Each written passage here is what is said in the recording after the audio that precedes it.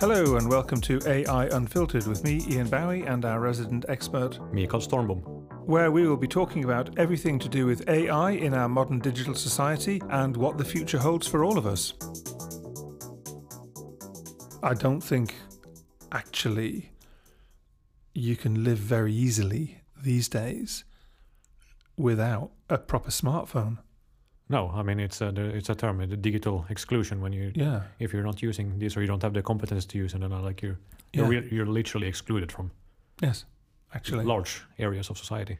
So I think there are two angles to that. I mean, one is can we use digital stuff to make things more inclusive, and I would argue that to some extent we can. For example, from a mobility perspective, for example, and for people living remotely, that you can have access to services remotely. So that's the one. But then the other one is that people having this is the exclusion part, that people having the necessary competences and the bandwidth to actually use that thing.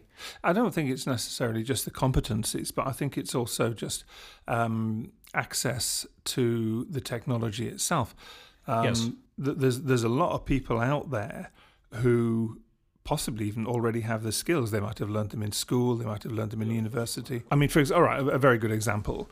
I'm going to start a master's degree this autumn, and there's a couple of skills that I really, really want to improve.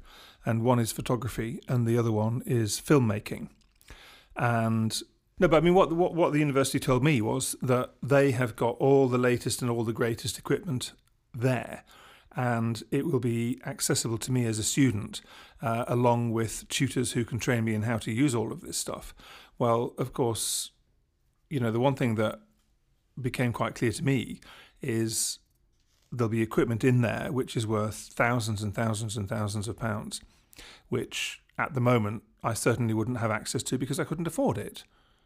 But I do have access to that higher level education. So that, I think, gives me an advantage. There's a lot of people out there, they don't have access to the education. They certainly haven't got the financial wherewithal to buy the equipment that they would like to have. But they probably have the acumen and the intellectual capital to be able to use it all and probably use it very, very well. And so I think a large part of inclusion is actually making the technology accessible to people who don't necessarily have the financial means to buy it for themselves. Yeah, and I mean, one example of that, I mean, not to go into 3D printing, I think we can save that for a future episode as such. It's an interesting topic. Yeah, but I mean, the libraries, I think here in Turku and of course in Helsinki, the Oodi library, they have the 3D printers there. Yeah. So you don't need to go and buy a 3D printer for yourself. No, you can pop into the library. You go there, you put in your USB stick and print what you have Yeah, modeled. but again, we're talking about a rich Western developed country that has excellent public services like the library system. Yeah, no, but I think that's part of inclusion, just giving. I agree completely. But again, we're talking about inclusion in a country where you already have a lot of advantaged people. But then what about if we even let's stay in Europe? Would those libraries also be offering 3D printing services to the public?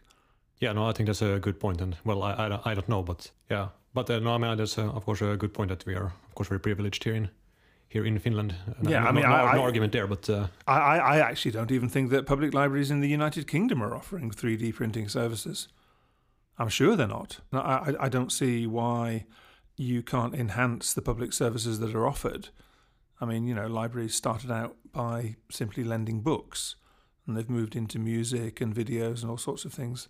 I see no reason why they can't evolve to include a range of other services as well. Yeah, no, indeed. So I mean, I think there's a lot to be said for the library services here in Finland. Definitely, I think it's a great asset that we have. Oh, absolutely. I mean, I think the library services in Finland are absolutely fabulous. And having this for like a common spaces for creativity, I think that's. Yeah. Well, I mean, if I think about the library here in Turku, where we are, they've got meeting rooms. You can hold small conferences, all kinds of things. Yeah. Yeah. And then I think about the library in the small town where my mum lives in England. They lend books. I think that's about it. All right, it's a small rural town in the north of England, but it's chalk and cheese. There's a massive difference in Turku Public Library here in Finland and a small rural library even in the northwest of the UK.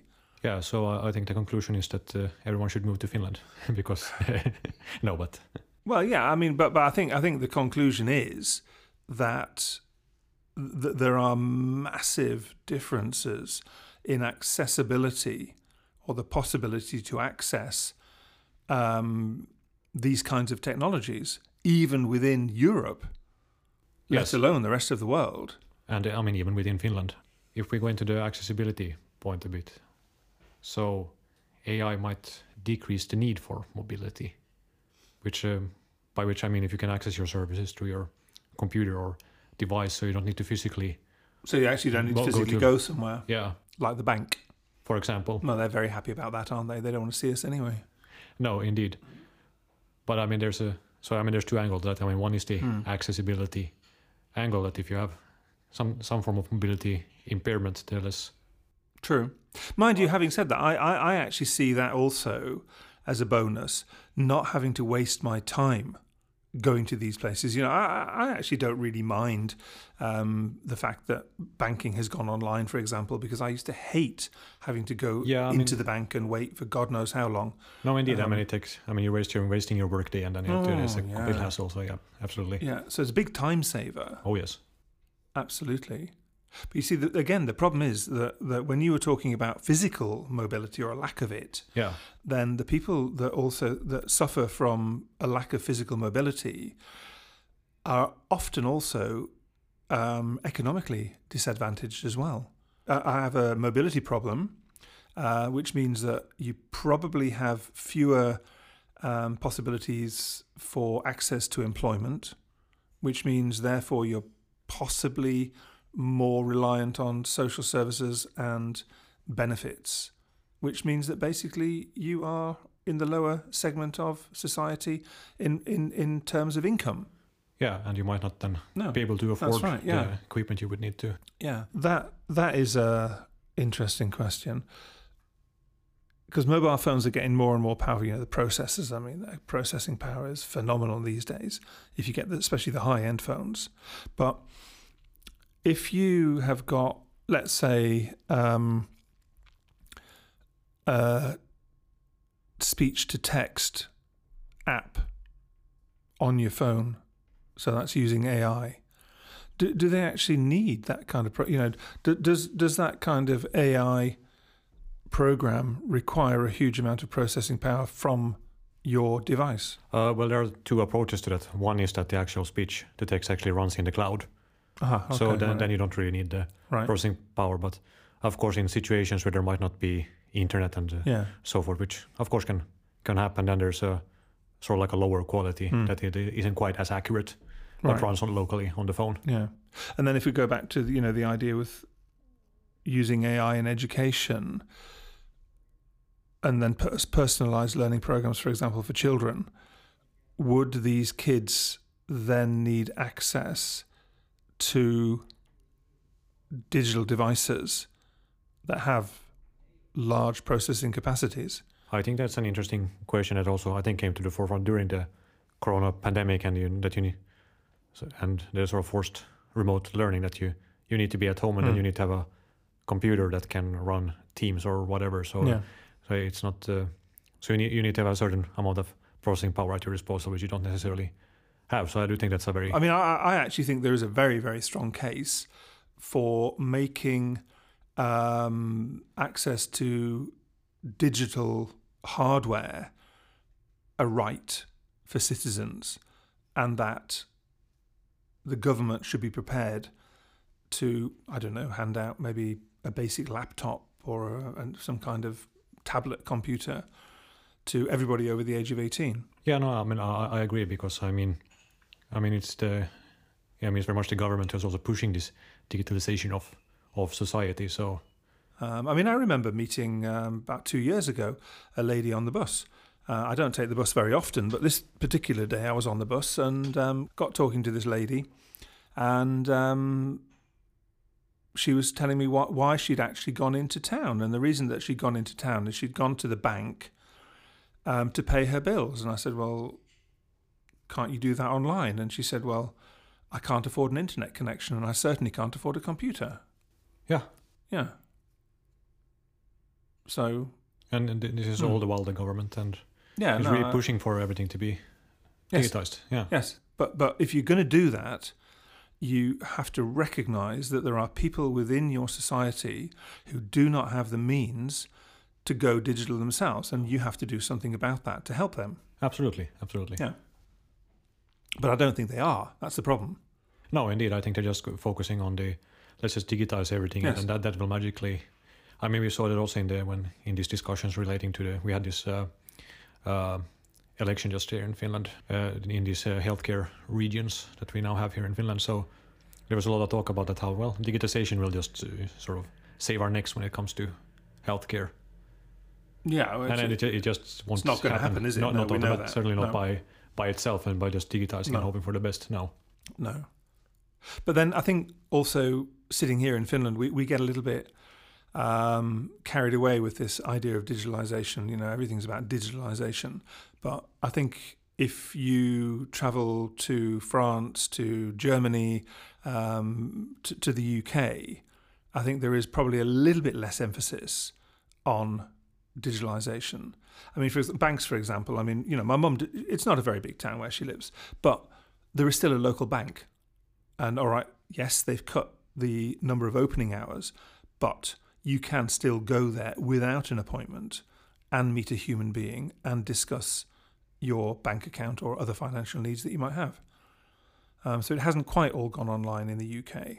Yeah, no. So I mean, for example, in Germany, in the run-up to the most recent election, I mean, the very topic of digitalization was one of the campaign issues there, because Germany is definitely farther behind than Finland. Yeah. Well, I mean, I was talking to somebody actually who is actually half German, and they were saying that, you know, Germans still like cash and they still trust cash. And German businesses, the small, you know, shops and restaurants and places like that, still appreciate cash. Actually, they'd rather be paid in cash than in with a plastic card. Yeah, no, I actually remember I went to Munich some years back, and in the taxi, so you couldn't pay with a card at all. You had to pay with cash. Yeah. Whereas in Sweden, for example, they predicted some years back that Sweden would be entirely cashless within a decade. Yeah. And I can definitely believe that.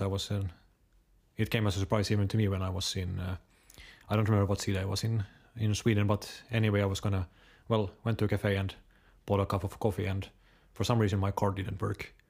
So I was like, well, can I pay in cash? And no, you could not.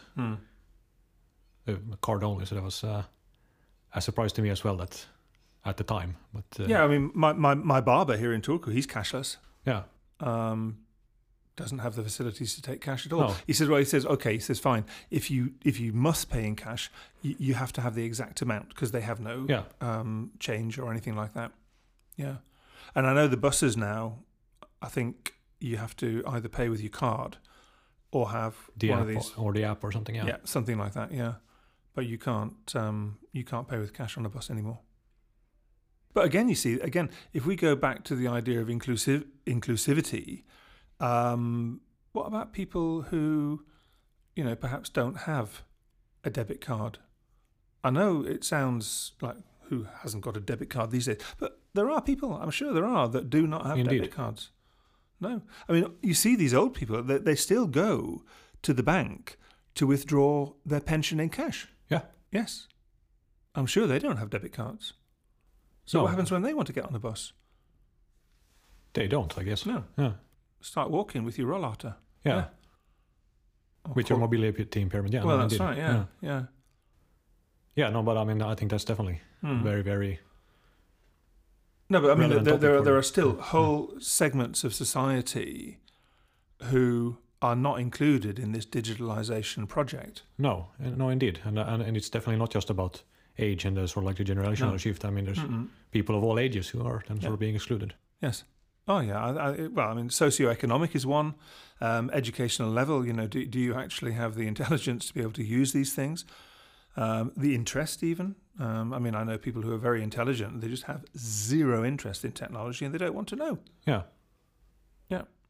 But you can't exclude them from society. But that seems to be the road that we're going down. It seems to be the road we are going down. That's right. Yeah, absolutely. I just watched this documentary on Netflix the other day called The Social Dilemma.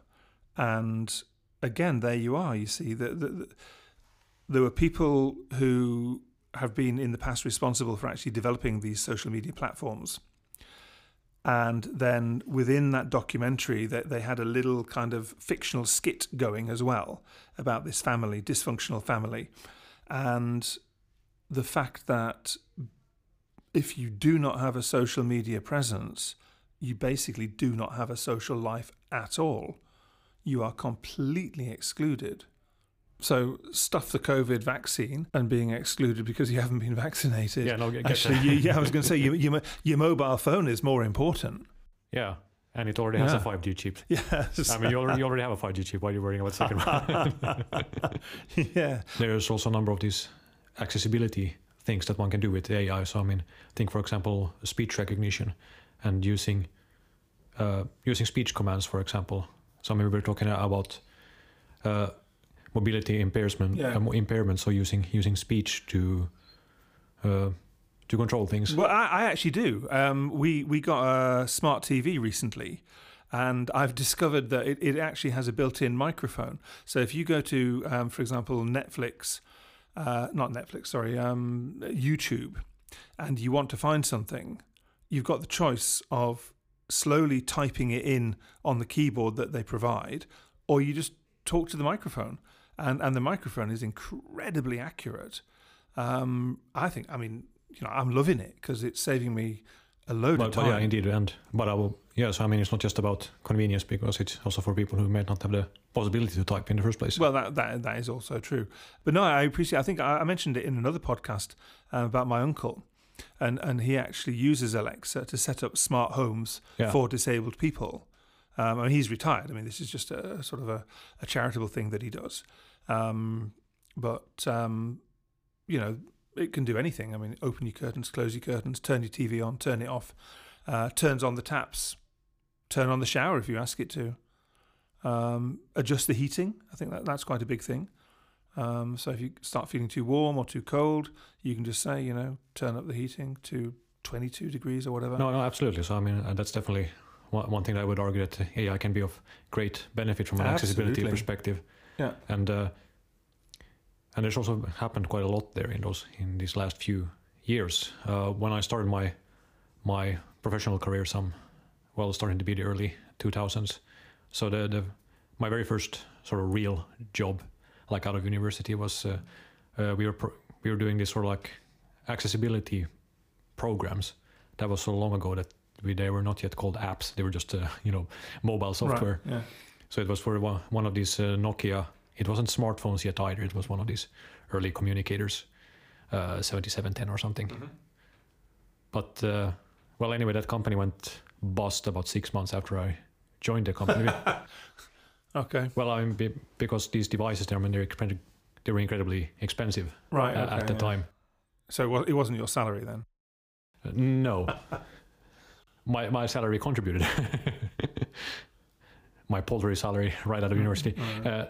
The device is extremely expensive, really small user base. There was only so it was a sort of like an application for people with particular sort of communicative difficulties. So the app helped to communicate through symbols actually. So a symbol corresponded to a particular word or a particular meaning, kind of thing. And then there was also speech synthesis, so it could sort of say out loud.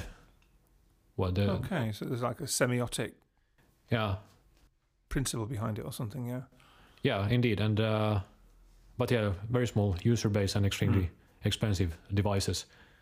So the company, as well-meaning and idealistic as the idea behind it was, I mean, the market circumstances were not as forgiving.